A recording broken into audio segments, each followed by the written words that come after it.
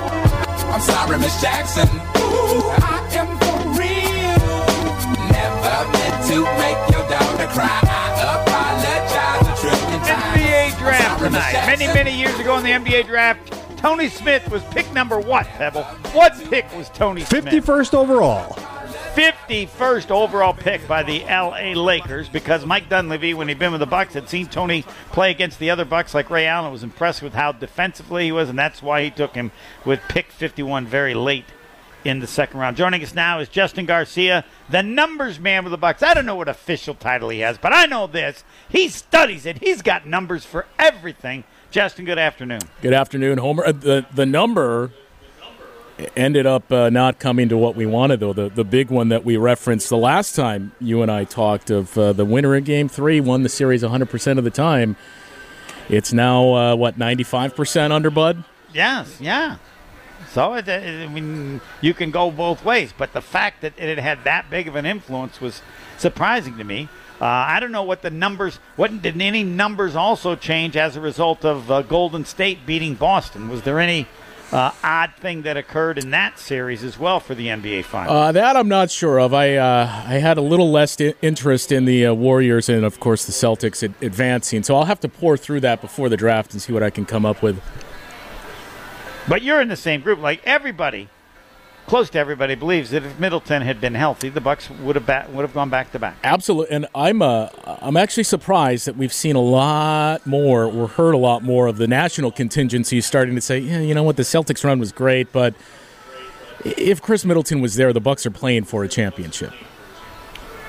And now the question is, what does John Horst do to keep and then make changes? Because it seems to me like he makes changes, and it's pick number 24. I don't know if pick it, you trade it, or whatever. But the fascination I have, and it's been brought up by others, I think even Ben Bruss talked about, but with Lopez, in terms of, I think he's going to be on the team. How much do you use him? Do you worry about his injury, his age? But I would be shocked if he's not on the team next year. I'm with you. And, yeah, I agree. And it's going to be interesting to see how they handle it going forward, because this is the final year of his contract. It's around $14 million. I think you'd still love to have him beyond this season.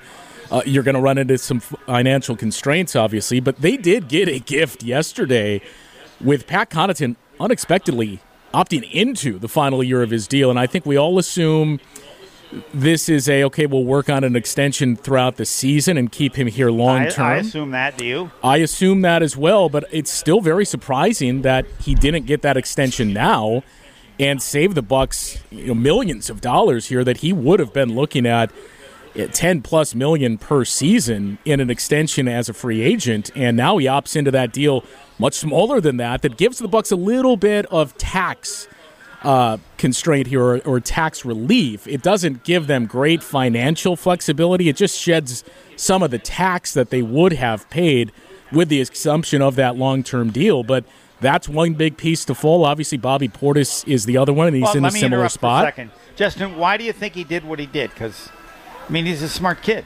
Yeah. He couldn't get into Marquette. That's why he went to Notre Dame. But aside from that, I really don't have an answer. I don't have an answer for you, because I think we all assumed he would have opted out, and that didn't mean he was going to leave, that he would have opted out and gotten a 2+1 or a multi-year deal to stay here in Milwaukee. Maybe it's that, and maybe it's the conversations that have already gone on with Pat Connaughton, the Bucks, everybody else. Can they give him the same amount that he would have gotten, and it works out better for the team? Or is he taking less because of what he did? I think where it works out better for the team, it's not necessarily cap-wise, because they're already over it. They're already in the tax. For whatever the reason.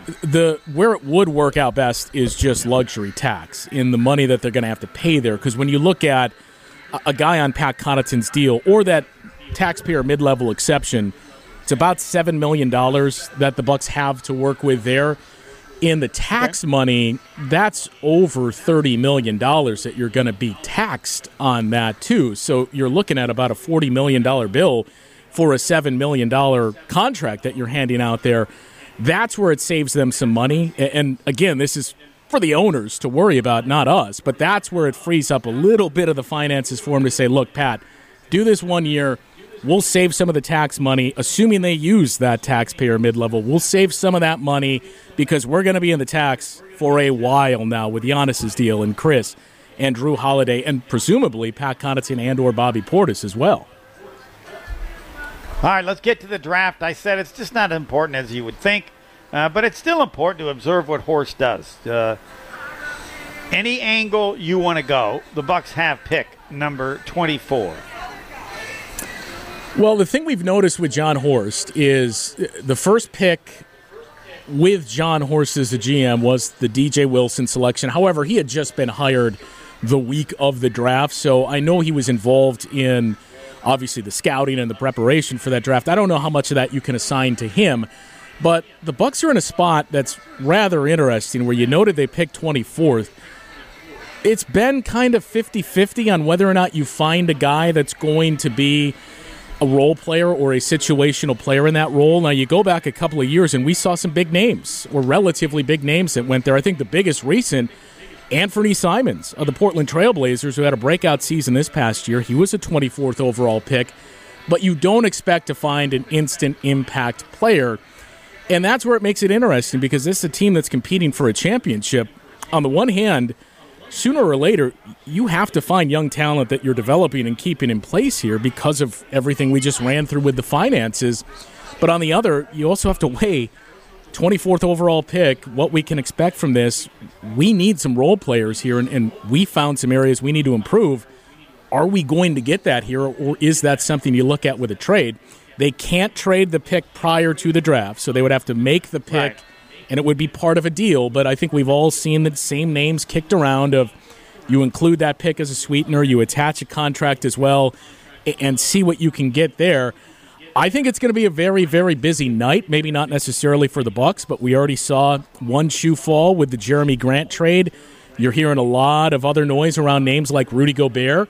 I think we're going to see a decent amount of moves that are made tonight, and it's going to be interesting to see what the Bucks' reaction to that is. Now, of the names, if they choose to keep this pick, I think everybody has started to fall in love with E.J. Liddell from Ohio State, and certainly if you watch the Celtics series, you can see, man, a lot of what he does reminds me of Grant Williams, and that's kind of exactly what the Bucks needed and lost in P.J. Tucker. So I think that seems to be the obvious one that people are gravitating towards. There's 3 or 4 names that are popping up.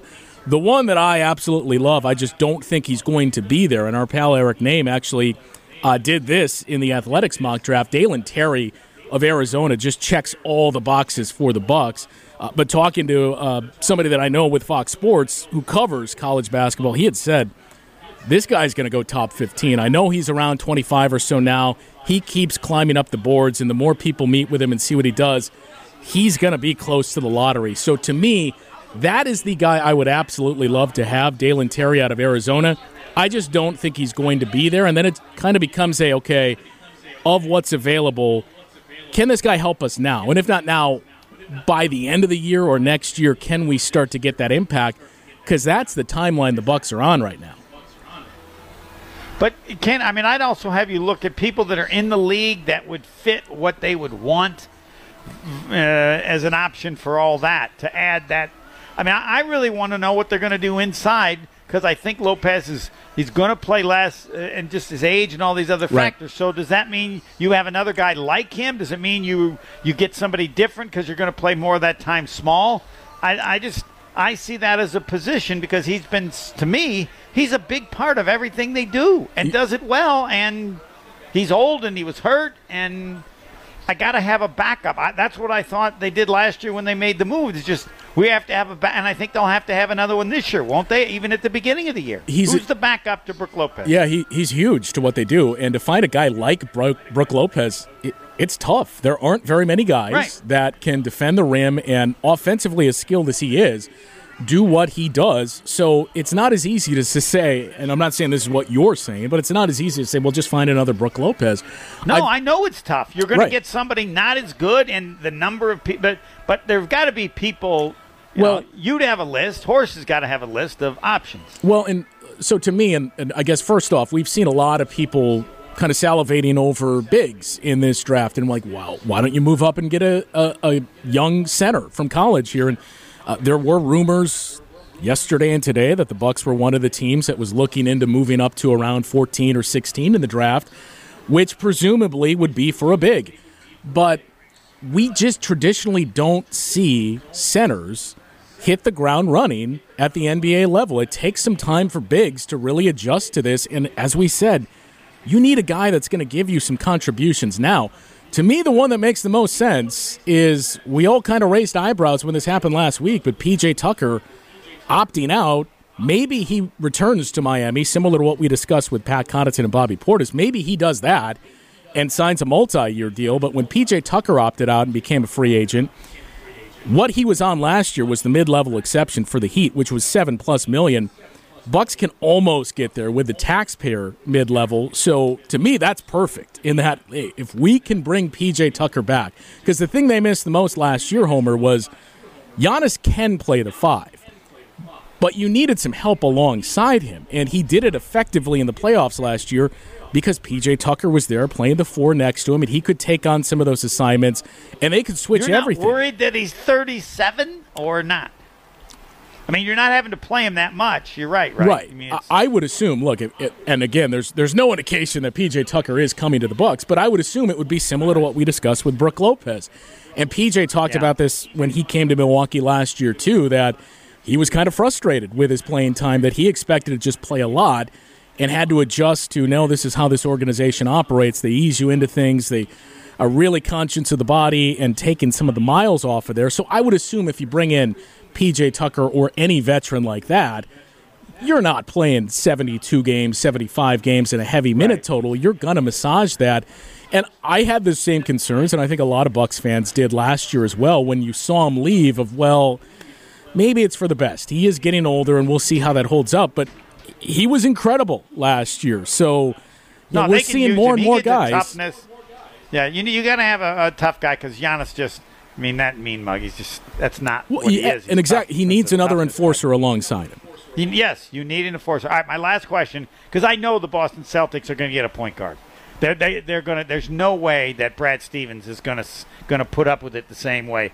And so, who's out there that would because everything affects the Bucks, and if the Celtics get better, and they'll get better if they have a legit point guard, normal one. Who's out there that you would fear the most joining the Celtics because he would make them better? Could I interest you in Kyrie Irving?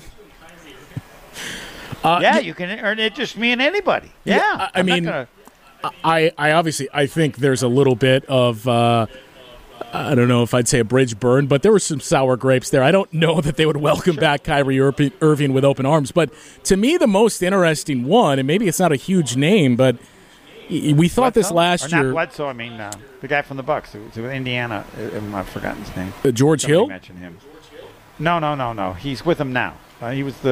He got mad because they picked Bledsoe over him, didn't give him the money. Now he's with the Pacers. Oh, now. Malcolm Brogdon. He's Sure, with the Bucks. sure. Yeah, Malcolm Brogdon. Malcolm. Is he good enough to make Boston that much better? He makes them better. He gives them somebody that organizes them and can handle the ball. The other one that is going to be interesting to me, maybe it's not Boston, but somewhere you just assume he's going to latch on and get the buyout, is John Wall. Because he's had a year plus of not playing. We've seen the gym videos, and it's the same with this time of year in the NFL. Everybody's in the best shape of their life, but you can look great working out alone in a gym. But John Wall's looked very good. He's had a year plus off. And, I think we kind of forget he was still a good player, even towards the end there in all the stops that he's had. He's still a rotational player, and that's all you need in this scenario you're talking about, is somebody to just play point guard and don't turn the ball over. Right. John Wall made a lot of his teammates a lot of money with his distribution skills in D.C., so he's one that, even if it's not the Celtics, that's the one to me to keep an eye on of where he lands, because he's going to make an impact, even if it's coming off the bench and playing 15 minutes a game. At this point, he is the ideal guy for a backup point guard. Talking with Justin Garcia. What time's the show tonight? Like 6 to midnight? How many hours you guys have? The show is 6 to 9, and the Bucks again picking 24. It's going to be towards the end there, but it's also going to be interesting to see the local kids too. It seems the consensus for Johnny Davis, everybody seems to have him 10th to Top the Wizards. 10. But the other two guys, and you saw one of these every single day, Justin Lewis and Patrick Baldwin Jr., you're still seeing a lot of variance of where they could go. Late first, early second. I will say now, I don't think Justin Lewis will get picked. You don't think he'll get picked at all? No. If he does, it'll be very, very near the bottom. I'm really curious about Baldwin because that's a huge risk given all the injuries he's had, but there might be somebody still willing to take a flyer because his upside is so great. What's the concerns with Justin Lewis? He has no position. What does he what does he do best? What's his strength? Like, all right, this is what I do. I got a great body and I rebound, but he didn't. So that's all. That would be my question. So he could get drafted, but I think he's moving down rather than moving up. Yeah. So we'll see. Thanks, Justin. All right, Homer. Justin Garcia. Again, the show is 6 until midnight, but they'll probably stop at 9. Are you a better guesser in the top 3 at 3? Pebble, do we give the caller number 4 now, or do we wait? Right now, caller 4. All right, caller number 4. Are you a better guesser? 1-800-990-3776. That's next. Tim Van Vorn, hour 2 as well. Call 800-990-3776. Are you a better guesser is next here on Homer and Tony on 94.5 ESPN.